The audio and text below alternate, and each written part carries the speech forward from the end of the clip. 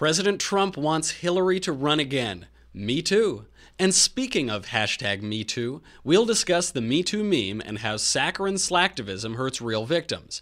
Then we'll be joined by possibly the first Democrat ever to grace the Michael Knowles Show couch to run down the latest list of left-wing talking points. Finally, Ariel Davidson and His Eminence Paul Bois join the panel of deplorables to talk America's quiet victory over ISIS, John McCain's spurious nationalism, and California's official third gender. That's what I am. I'm Michael Knowles. This is the Michael Knowles Show.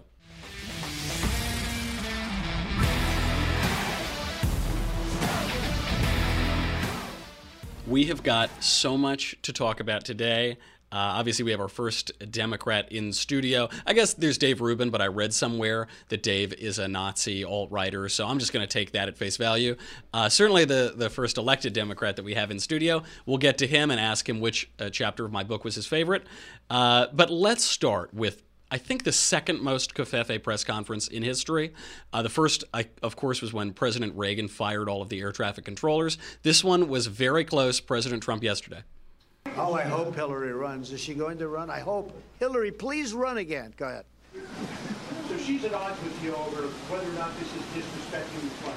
Is she right or is she wrong? I think she's wrong. Look, when they take a knee, there's plenty of time to do knees and there's plenty of time to do lots of other things. But when you take a knee, well, that's why she lost the election. I mean, honestly, it's that thinking. That is the reason she lost the election.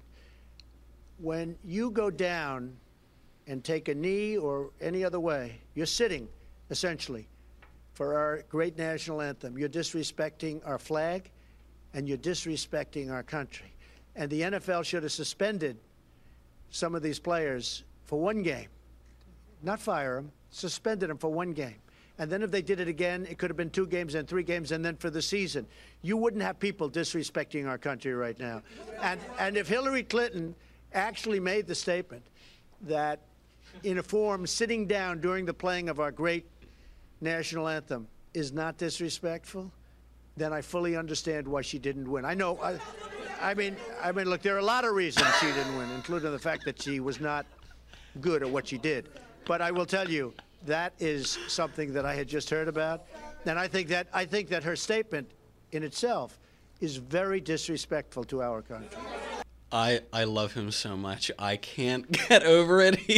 This is why we elected this guy. I sometimes worry that people who aren't from New York don't even appreciate this stuff as much as I do. He actually set this up, by the way. He tweeted out, he said, some people want Hillary to run again. Please, Hillary, run again. So he sets it up. At this press conference, they ask the question, and he knocks it out of the park. Please, Hillary, run again. Then he brushes her off. He says, well, this is why there are times to kneel, there are times not to kneel. And I know it seems like a throwaway statement. What he's saying is, I'm not an ideologue. I am not a rationalist. I'm not an ideologue. I simply have a view of respecting the country. I have a traditionalist view in some ways of America, and you got to respect the country. You don't need to be fired. Maybe you get suspended for 1 game, maybe 2 games. I don't know. And then to say, I see why Hillary lost. Well, there are a lot of reasons why Hillary lost, but that's one of them. He's unrelenting. He never stops. I mean, this is what we elected. This is what we've been waiting for on the Republican side for a long time, is a guy who will just stand firm against this cultural onslaught from the mainstream media and from the entertainment complex. He'll just stand firm and say, no, I'm pretty sure that's why Hillary lost. No, I think I'm going to respect the flag. Great stuff. Excellent press conference. Very, very covfefe. I agree with him, of course. He wants Hillary to run. Me too. Speaking of Me Too, we talked about this a little yesterday. Alyssa Milano sent out a tweet which launched this huge social media campaign. It's all over Facebook and Twitter. She said, and this is in response to the Harvey Weinstein scandal. It turns out he raped like every aspiring actress in all of Hollywood, and this is a widespread problem in Hollywood for a very long time. Now it's all coming to light. People are talking about the horrific incidents that have happened to them. And she tweeted out and said, if you've been sexually harassed or assaulted, write Me Too as a reply to this tweet.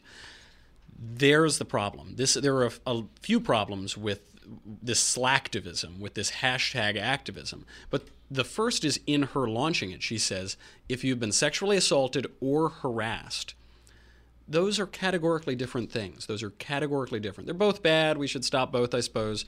One is a heinous crime. One is assaulting somebody's soul as well as their body, violating their liberty. And the other is being rude and untoward, and maybe the guy at the office winks at his secretary. That's all terrible too. Quite different than rape, and to conflate those two is offensive and disrespectful toward the victims of actual rape. Now, men are virtue signaling back, because that's how the internet works, with the hashtags #IWill and #HowIWillChange. So here are just a few of them. #I will promote women's voices, believe survivors, and work to end rape culture and purity culture, two sides of the same patriarchal coin. How I will change. I will listen to women more closely, seeking to understand before seeking to be understood. Then, if it helps, I will act. I will listen more, learn more, acknowledge more, and support more. I'm willing to have more courageous conversations. Use those courageous words. How courageous. How I will change means acknowledging my own capacity for harmful behavior and taking responsibility for unlearning that toxicity. I don't really take issue with the premise here that men can be dogs and they should behave themselves.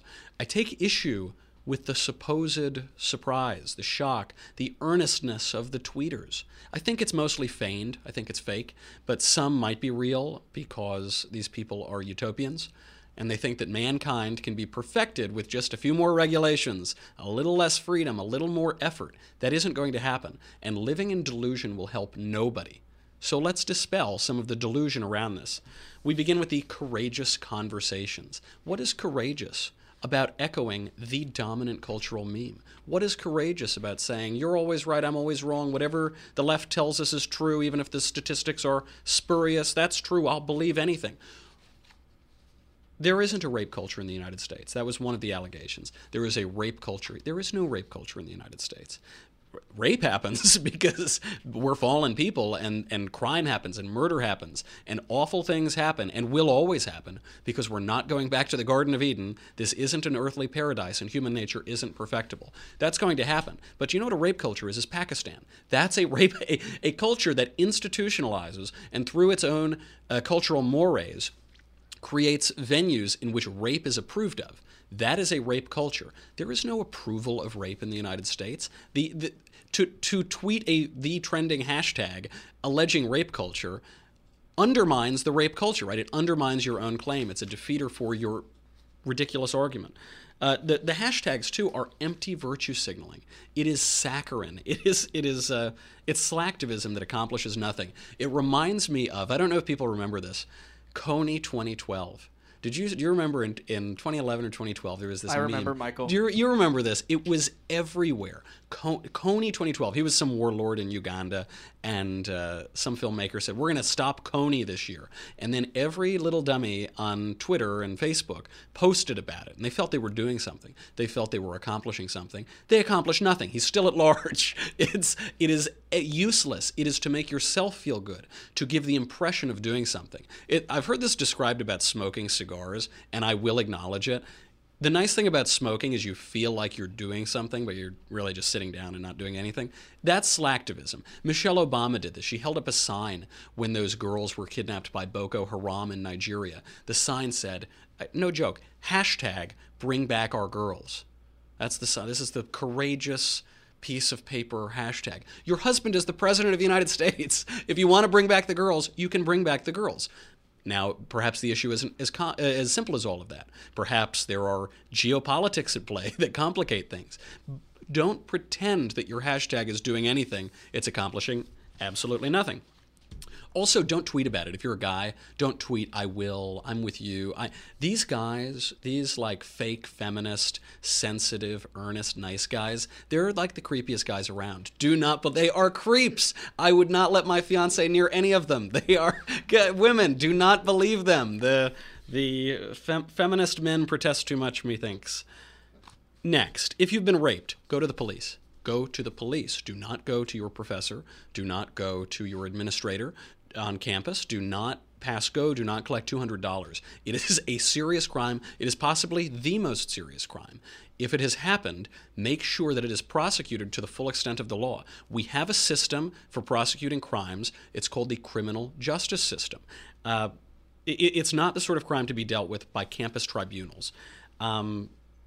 This leads into another aspect, though. We have a criminal justice system to protect the rights of the accusers, but also to protect the rights of the accused, so the people who have had a crime committed against them, and also those that they accuse of doing it.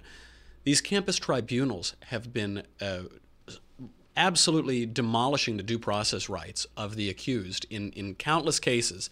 But a lot of the tweets that have been coming with "I will" or this is what I will do," they say that we'll always believe people who allege that they have been raped. Hillary Clinton said this during the campaign, which is quite ironic because she smeared the people who alleged rape against her own husband. Someone might ask, why would anyone make up a rape? Why would anyone allege that they'd been raped if they haven't? I don't know. It's pretty weird, man, but it does happen. In just the last 8 years, there have been 5 major instances of this, presumably many others. There was obviously the Rolling Stone UVA rape hoax. This was a major story in Rolling Stone. A girl alleged she had been gang raped at a fraternity. It didn't happen. The story absolutely fell apart. They had to retract the whole thing. At UC Santa Cruz a few years ago, a girl paid someone on Craigslist to beat her up, and then she alleged that she had been raped. That also fell apart. In 2013, a University of Wyoming student posted a rape threat against herself in a campus Facebook group. That also was uncovered, but not before it caused a lot of anxiety to the campus community and a lot of other people. 2009, a Hofstra student had consensual sex with 5 guys at once. Her boyfriend found out and said, "You look like you've just had sex with a lot of guys." And she said, "I've been raped." He said, "Go to the police." She said, "No, I don't need to."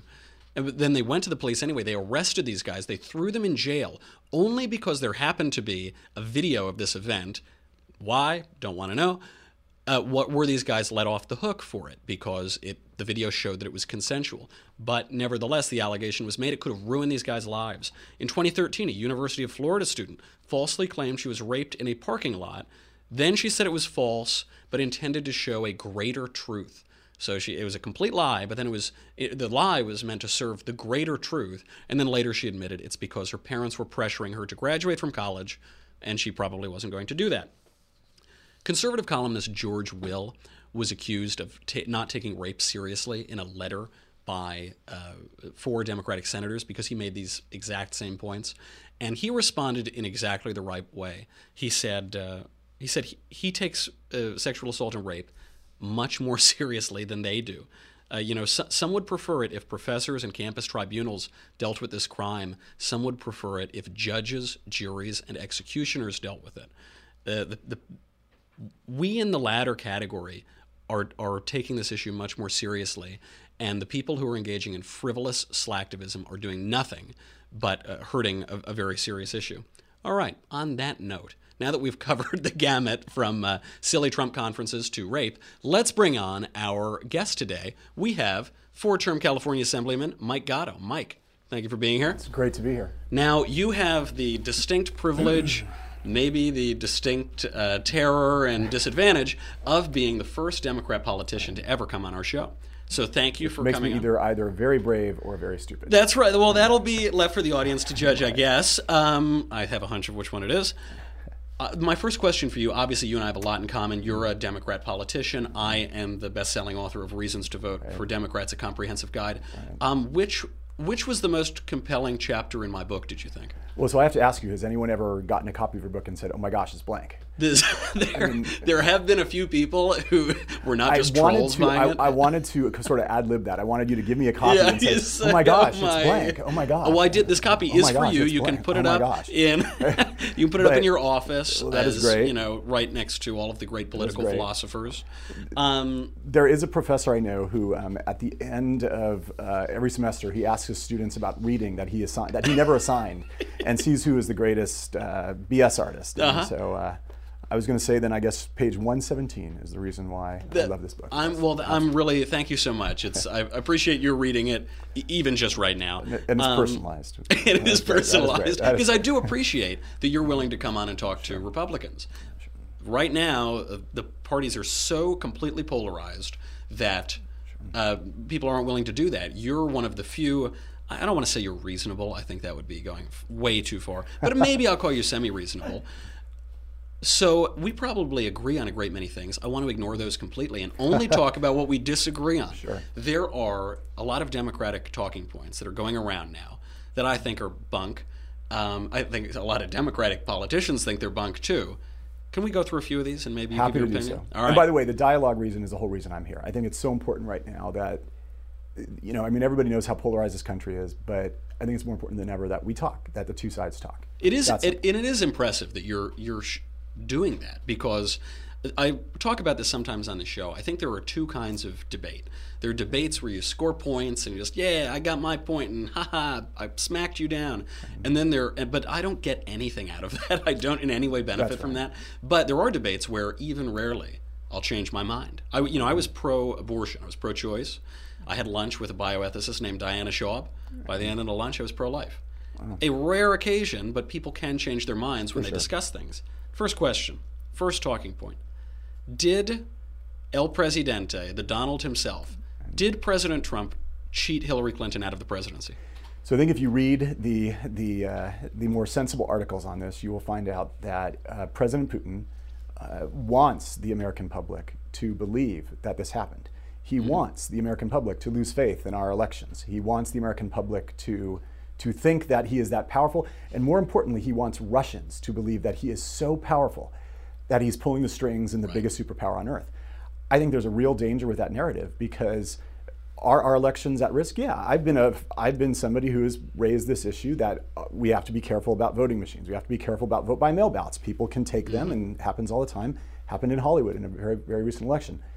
But this idea that our entire democracy or our entire Republican form of government has been hacked or stolen by the Russians is so detrimental to people having faith in the system. That is such a mature analysis of it, because I think I even know Democrats on the grassroots level, members of my family, friends of mine who say Putin is controlling the government and Donald Trump is a Manchurian ridiculous things, right? Donald Trump, the guy we've known for 40 years, is really a secret plant of KGB operative Vladimir Putin. Yeah, I mean, Putin's got a hard time controlling his own country. Right. I mean, when these rumors started going out there, I mean, he was sort of at danger of there being another type of orange revolution, or people, a real strong alternative coming forth. And so, I mean, he spread these. I think he's been active in spreading these rumors. Of course, and that there, I think, is the fake news, right? People allege the fake news. I pride myself on being a strictly fake news program, but.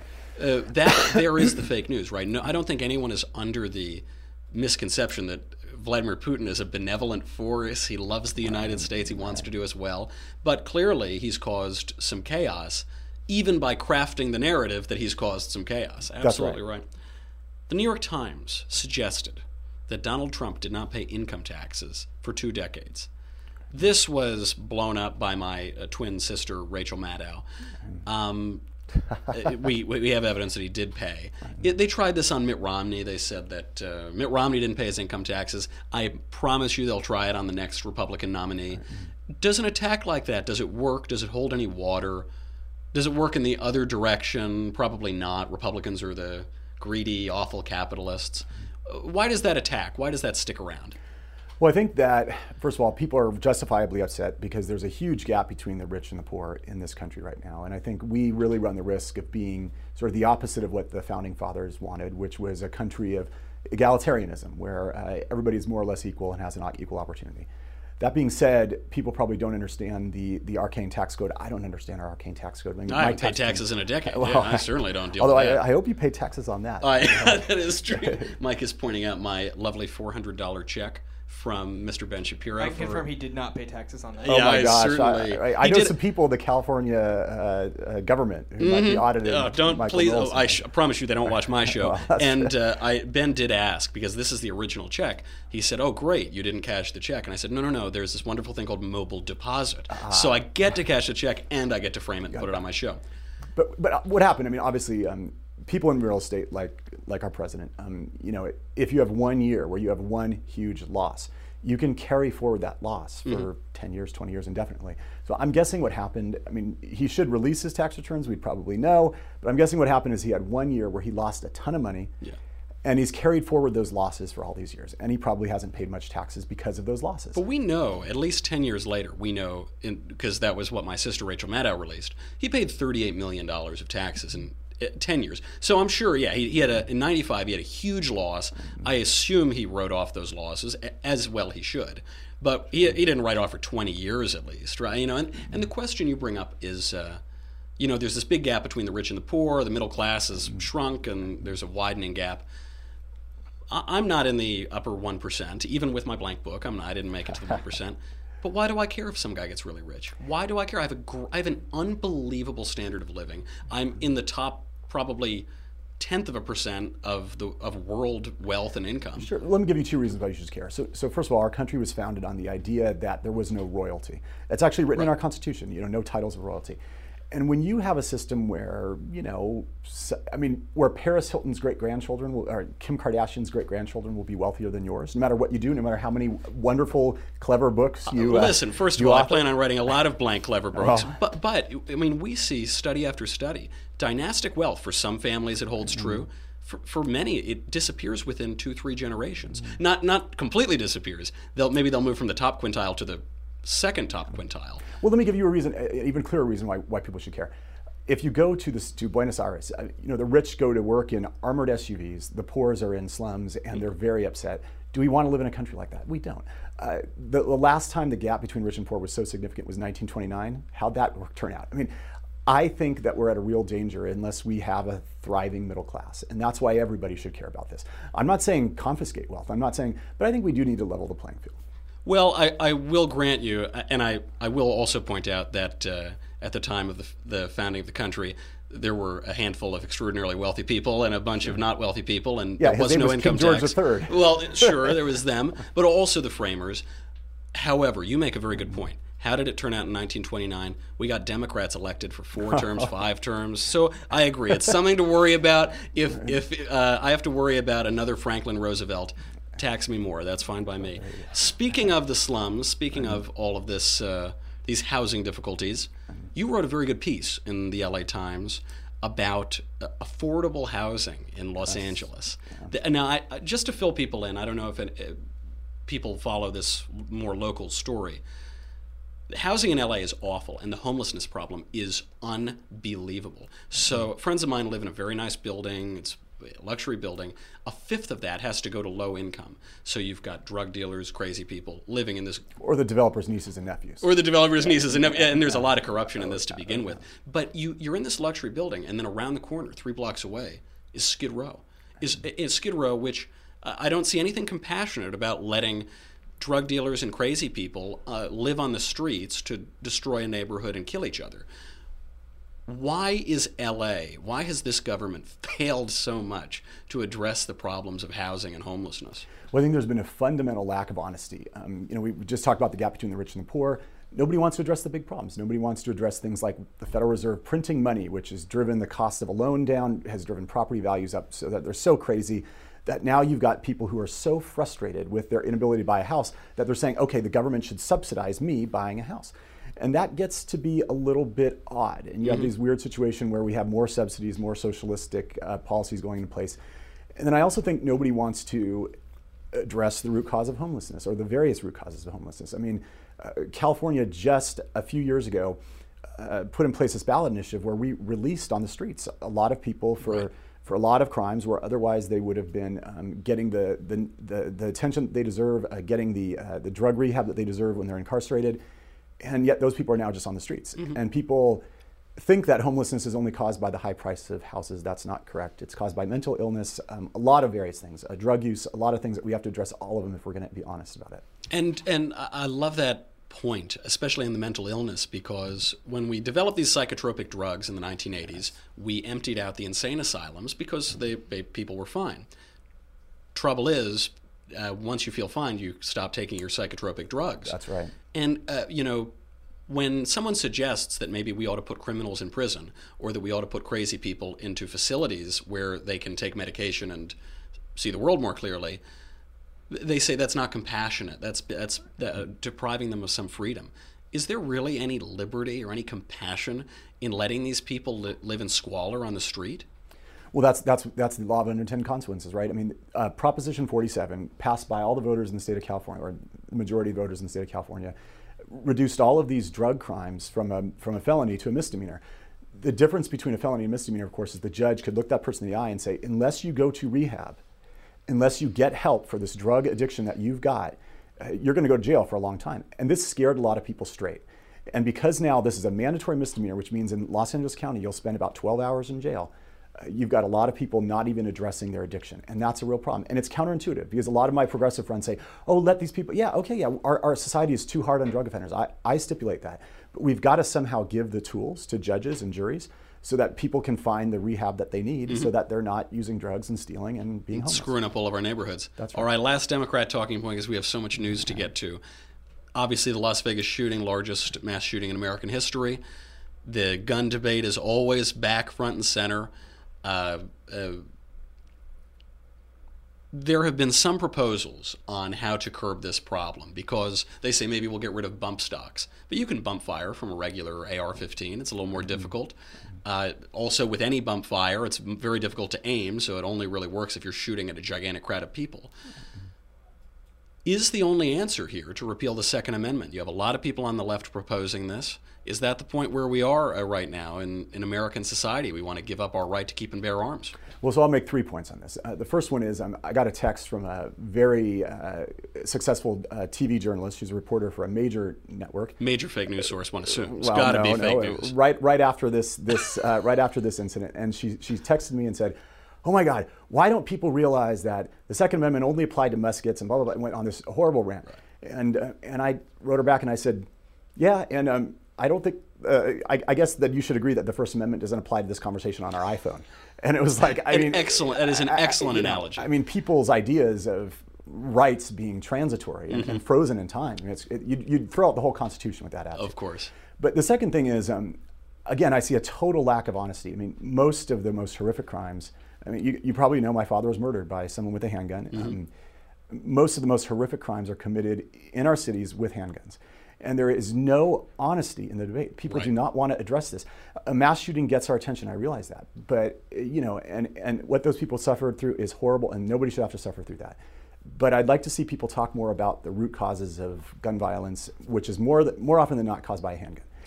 The third thing is, if Democratic politicians want to repeal the Second Amendment, if any politician wants to repeal the Second Amendment, they should be honest about it. They should say the Constitution belongs to people. It's ours to amend. Thomas Jefferson said famously, every 25 years or so, we should amend the Constitution. He used bloodier language to describe it, for sure. Yes, he did.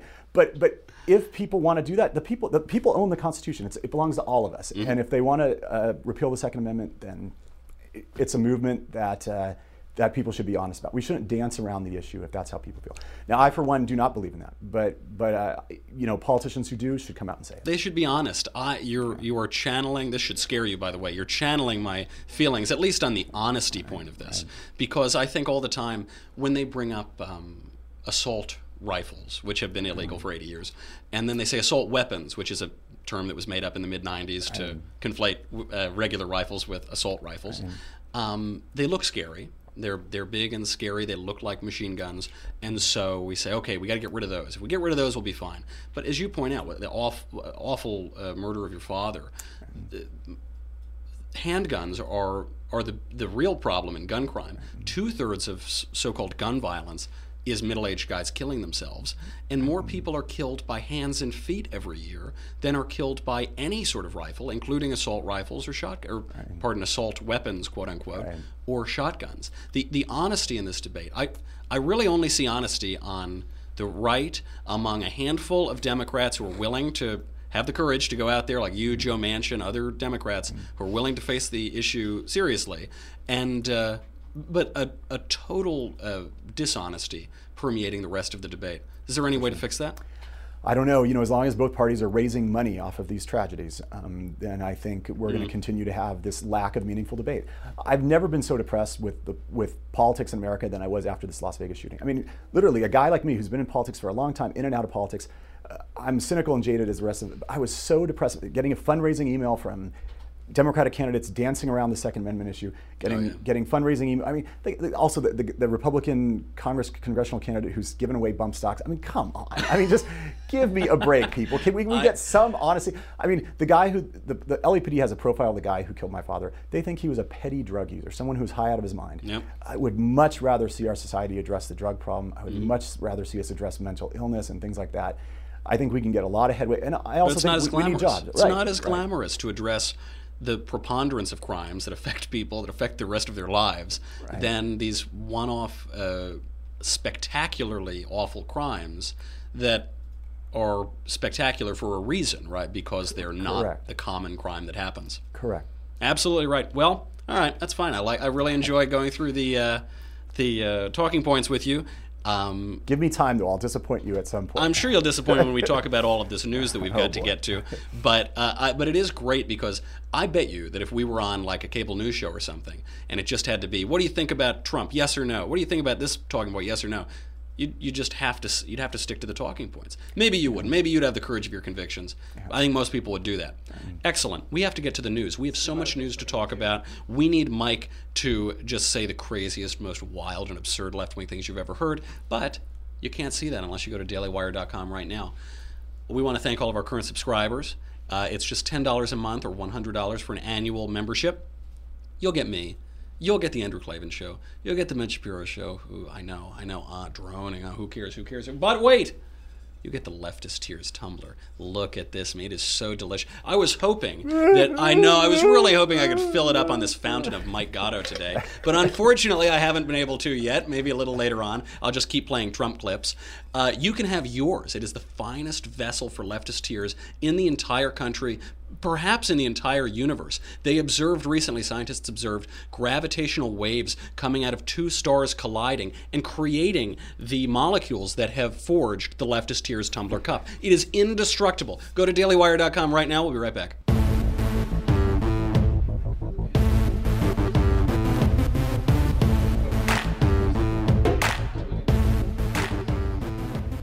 We have so much news here. U.S.-backed forces have captured Raqqa, the self-described capital of ISIS. This is so much winning. Ariel, does this mean that we have officially defeated ISIS? Yes and no in some ways. So the best way to look at this is to say to ourselves, we've taken the self-designated caliphate. So we've definitely dealt a blow to the collective ego of ISIS. This is a top selling point for them to attract militants from all over the Middle East and the world. So if we look at it from that perspective, yes, it's been a collective blow to their ego. Now begins the actual work of rebuilding Raqqa, which I think will present lots of challenges in the future. I also want to give a shout out to the Kurds, because the Kurds were a huge part of this victory. It was Kurdish-backed militia as well as some Arab factions. And, the fact that we have sort of abandoned aid for those in Kurdistan, I think it looks really poorly, especially given this recent victory. I guess to answer your question, in terms of the ideological defeat of ISIS, yes, but they're still going to be able to communicate with one another on their chat rooms online, and until, maybe we've taken their physical location, but in terms of their ability, which, is how they recruit members, but in terms of their ability to attract followers, that's still very much alive and well. So, we've cut the blood flow in some ways, but it's still living and existing. So we're gonna have to address it as a global organization. You've always got to be glass half empty, Ariel. Come on already. But she gave a shout out to the Kurds. She did give it. I'm very pro Kurds. I am pro Kurds too. So yeah. You're right to acknowledge that we have a massive Kurdish audience. We want to thank all of the Kurds who are watching the show right now. And no, they're great. They always team up with us when we're fighting the bad guys. Good stuff.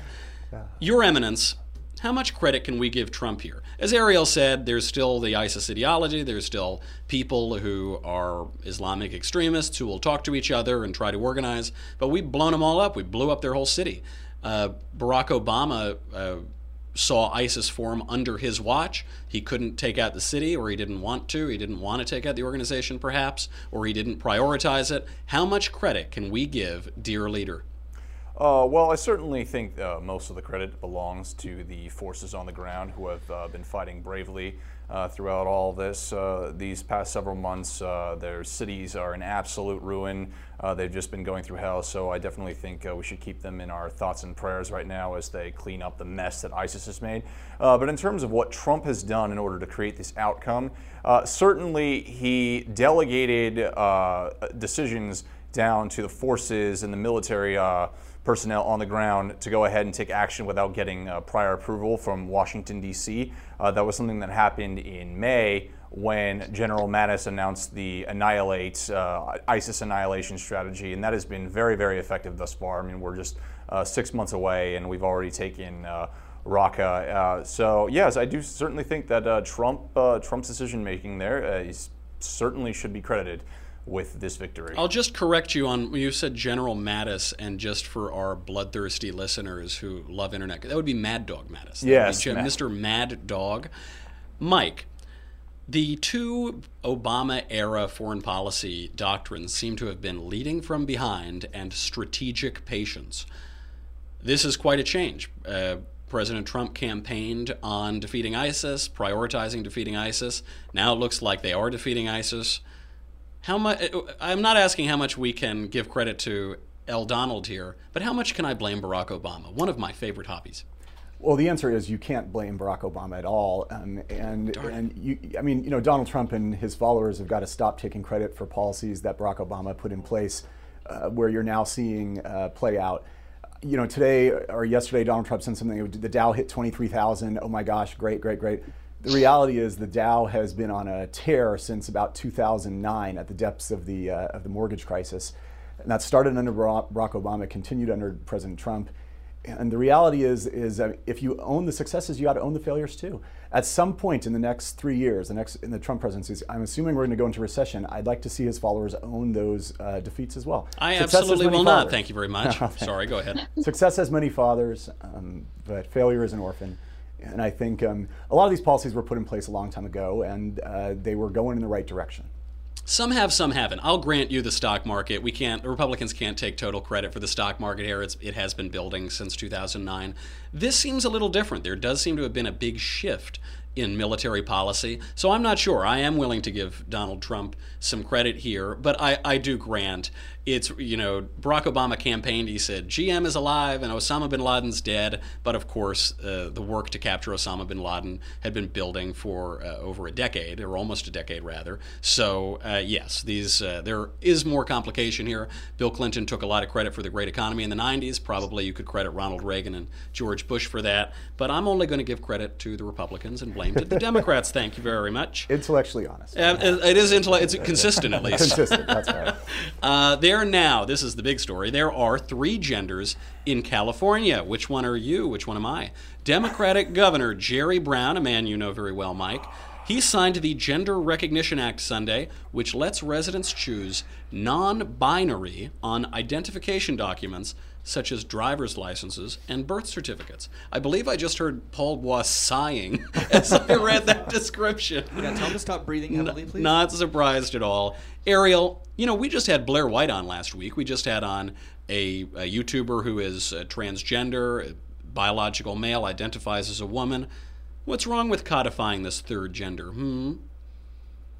Well, I think it's different from being, from identifying as a man or a woman. That doesn't necessarily, I don't think that poses a problem, actually. And I think you touched upon that in your last podcast. I think when we talk about sort of not identifying as either, I'm kind of approaching this from a statistical standpoint. So I do economic research, as you know, and a lot of the research, whether it be from the U.S. Census Bureau or be from a statistical database belonging to the state, it is codified by male or female. This is how we look at economic outcomes. This is how we look at average earnings. This is how we basically address any statistical analysis is through looking at the lens of male or female. So coming at it from sort of a statistical perspective, if enough people decide that they identify as neither, then I think this could pose some problems down the road. I know, for instance, in Oregon, when they did an unspecified gender, I think it cost something around $30,000 to update their statistical databases. California is about 10 times the size of Oregon. So we could be looking at a bill of around $500,000 in order to make these adjustments, which if you look at California spending is really not that much because our state spends a ton. But when you look at sort of what challenges might come down the road, I don't think enough people are going to identify as non-binary that it's going to be a statistical problem. But if it does sort of become the vogue or popular way of the resistance, which as we know, intersectionality and the whole Marxist rhetoric that comes with that, I have no doubt that it will be a form of resistance to Donald Trump, just wait, then it could be a problem. And so of course, I really don't take a huge issue with it right now, but I do see, at least from a statistical standpoint and measuring outcomes, it could be a problem in the future if enough people decide either that this is their form of resistance, in which case it sort of denigrates the mission or the intention of it as a whole, which was to sort of give people who felt like they couldn't fit in either category, a voice or an identity. And now I could see people abusing it as a political form of resistance. Yes, absolutely. So in that sense, I think it could be a problem. And of course, the issue is that there isn't a third gender. There is not a third gender. Right. There are a minuscule number of people who were born intersex, hermaphroditic. They had both sexual organs. In some cases, they have crazy chromosomes that don't fit male or female. That is a vanishingly small number of people, and there are a slightly larger number of people who are either male or female who have a psychological affliction that makes them think that they are the other gender or desperately want to be the other gender or feel on a metaphysical level that they are the other gender. Listen, I identify as an author. I'm not an author, but I identify as one. I have empathy on this subject. But Mike, no one really thinks there's a third gender. Is there some good being done to society by indulging in this delusion? Well, let me start with a couple principles. And the first one hopefully means something to a lot of your audience, which is simply just live and let live. It doesn't hurt anybody to allow people to be called a pronoun or a gender that they want. I disagree with what Ariel said a great amount. I think that transgender people face a lot of stigma in our society. I can't imagine anybody wanting to go through that just as a form of political protest against Trump. I'll make the bold prediction here in 2017 that that's not going to happen. I think, this is really just comes down to live and let live. Why just not let people live the way that they want to live? I don't think it hurts anybody. And I think that this thing gives a modicum of respect and dignity to people who want it. But does it? I mean, that is the question. Is the road to hell paved with good intentions? Because one might say, well, who cares if a man not only pretends that he's a woman, but pretends that he's a mythical, undefined third gender. It doesn't really affect me. It doesn't affect my bottom line. It doesn't affect my bank account or something. But we're not just material creatures. We learn, as Winston Churchill said, when great forces are on the move in the world, we learn that we are spirits, not animals. There is an insistence. If the government is going to say that there is a third gender, then the government is telling me you have to view surreality, unreality, as reality, with the full coercion and compulsion of the law. They're telling me that I have to look at the world and pretend that it's something that it isn't. Your Eminence, Paul Bois, is there any evidence here that there are bad consequences from this, that the road to hell is paved with good intentions? Well, the road to hell we are on, Michael. Paul Bois coming live from the Vatican, as always. With good intentions, I mean, maybe 50 years ago, this isn't even just about making transgenders feel good about themselves, as the bathroom debate was about. This is like you said, this is the government just legislating complete fantasy. I mean, if they want to be ideologically consistent here, why don't they just go ahead and just say you can put whatever you want? Say that you're a unicorn, say that you're a Raggedy Ann doll, whatever it is you want to come up with. The possibilities are endless, are limitless. It's ridiculous. And like you said, the government right now, by doing this, is literally saying that the states is pretty much saying and stamping their approval on something that doesn't exist. Guys, I should point out, I know we've left this out of the show credits, Paul Bois is played by Carol O'Connor. I don't want to let that go without pointing that out. Next on, we have to get off the transgender thing. That's all anybody ever talks about these days. John McCain. Senator John McCain, shockingly, is attacking President Trump. Here he is. To fear the world we have organized and led the 3/4 of a century, to abandon the ideals we have advanced around the globe, to refuse the obligations of international leadership and our duty to remain the last best hope of Earth, for the sake of some half-baked, spurious nationalism cooked up by people who would rather find scapegoats than solve problems. Ariel, spurious means false. Does this mean that John McCain only approves of true nationalism? Well, I think, he's making a jab at the America First agenda that Donald Trump put forth during his campaign. I think if we look at I do agree, there were some things that John McCain said that I did agree with. The idea that we are a nation united by ideals. I think what occurred over the last 8 years was dividing a nation by identity politics, right? And actually, this is something Alan Bloom, East Coast Straussian, wrote about in The Closing of the American Mind in the late 80s. He said, mark my words, we are a nation that was founded on ideals, but increasingly, and he observed this in the 60s, increasingly there's a push to divide us by, what we don't have in common, which whether it be our race, our gender, our sexuality. And, I'm someone that I firmly believe that we should be pushing back against that. I firmly believe that we should be returning to this idea of uniting behind ideals. And I don't think America as a abstract concept is divisive. I think it is representative of ideals. So saying America first isn't inherently divisive. In fact, I think that's the attitude we should be having, and I think it's a welcome departure from the last 8 years of we've been poo-pooing the idea of American exceptionalism. If we can't identify an objective good, if we can't say that America offers one of the best systems in the world for women to advance themselves, if you go to other countries across the globe, there are not the educational opportunities, career opportunities, basic independence that we have as women in America. And I'm comfortable saying we have a better system. I can't believe this. I don't think that should be a controversial statement. And Marshall, can you stop this hateful rhetoric? Can you please mute Ariel? I can't. I'm going to throw a desk or something. I know. And so I don't have a problem with the idea of saying, we have an awesome, wonderful system and we should celebrate that. And that came across in parts of McCain's speech. But I think there have been people, nefarious elements, especially within the alt-right. I mean, we've seen it with these scattered Nazi marches of I heard idiots. Mike Gatto's on the alt-right. That's just what I heard. Yeah, I don't know. That's a rumor. So we've seen people warp that message and use it to advance their horrible agendas, and I couldn't agree more. That's a problem. But to say that, that fake patriotism is what drives the majority of the country, I don't look at 250 white supremacist buttheads in Charlottesville who don't deserve the time of day, right? I don't look at them. That's America. I think that's a bad word. I wasn't sure if she said butthead or something else. So I was just clarifying whether I can curse, because I do like to curse on it. They are. I didn't want to swear on the Michael Knowles show. You can't do it. We have only the highest standards here, and I take your point absolutely.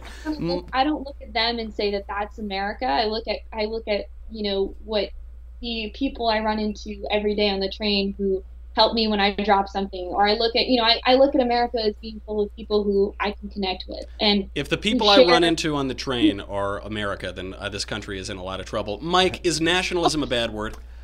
Nationalism isn't a bad word. I mean, there's nothing wrong with saying that our country is great and our country is exceptional and our country is different and unique in the history of mankind, because it is. But I think John McCain knows a thing or two about nonsense patriotism. He knows a thing or two about chicken hawks. He's been debating him his whole career. And he knows a thing or two about giving and sacrificing so much for a war that might have been not well conceived or well thought of from a political standpoint. What's fascinating, though, about the John McCain versus Donald Trump thing is my friends, in both parties who one day love John McCain, the next day hate him, one day think he's a hero, the next day are slamming him. When he stands up that he's going to vote for this, they say, oh, he's great. And the next, and this is really indicative of politics in 2017. There is no truth. There is no sense of an absolute strong moral concept. Yeah. Thank you. Ariel. That's an unfortunate product of our postmodernity, but we're going to try to fix it here. We're going to keep pandering, like the New York Times says we does, pandering to our audience because it likes the truth. Mike, thank you for being here. Appreciate it. To be here and talk. I'll see you next time. A semi, almost possibly reasonable Democrat. I'm Michael Knowles. This is the Michael Knowles Show. Come back tomorrow, and we'll do it all again.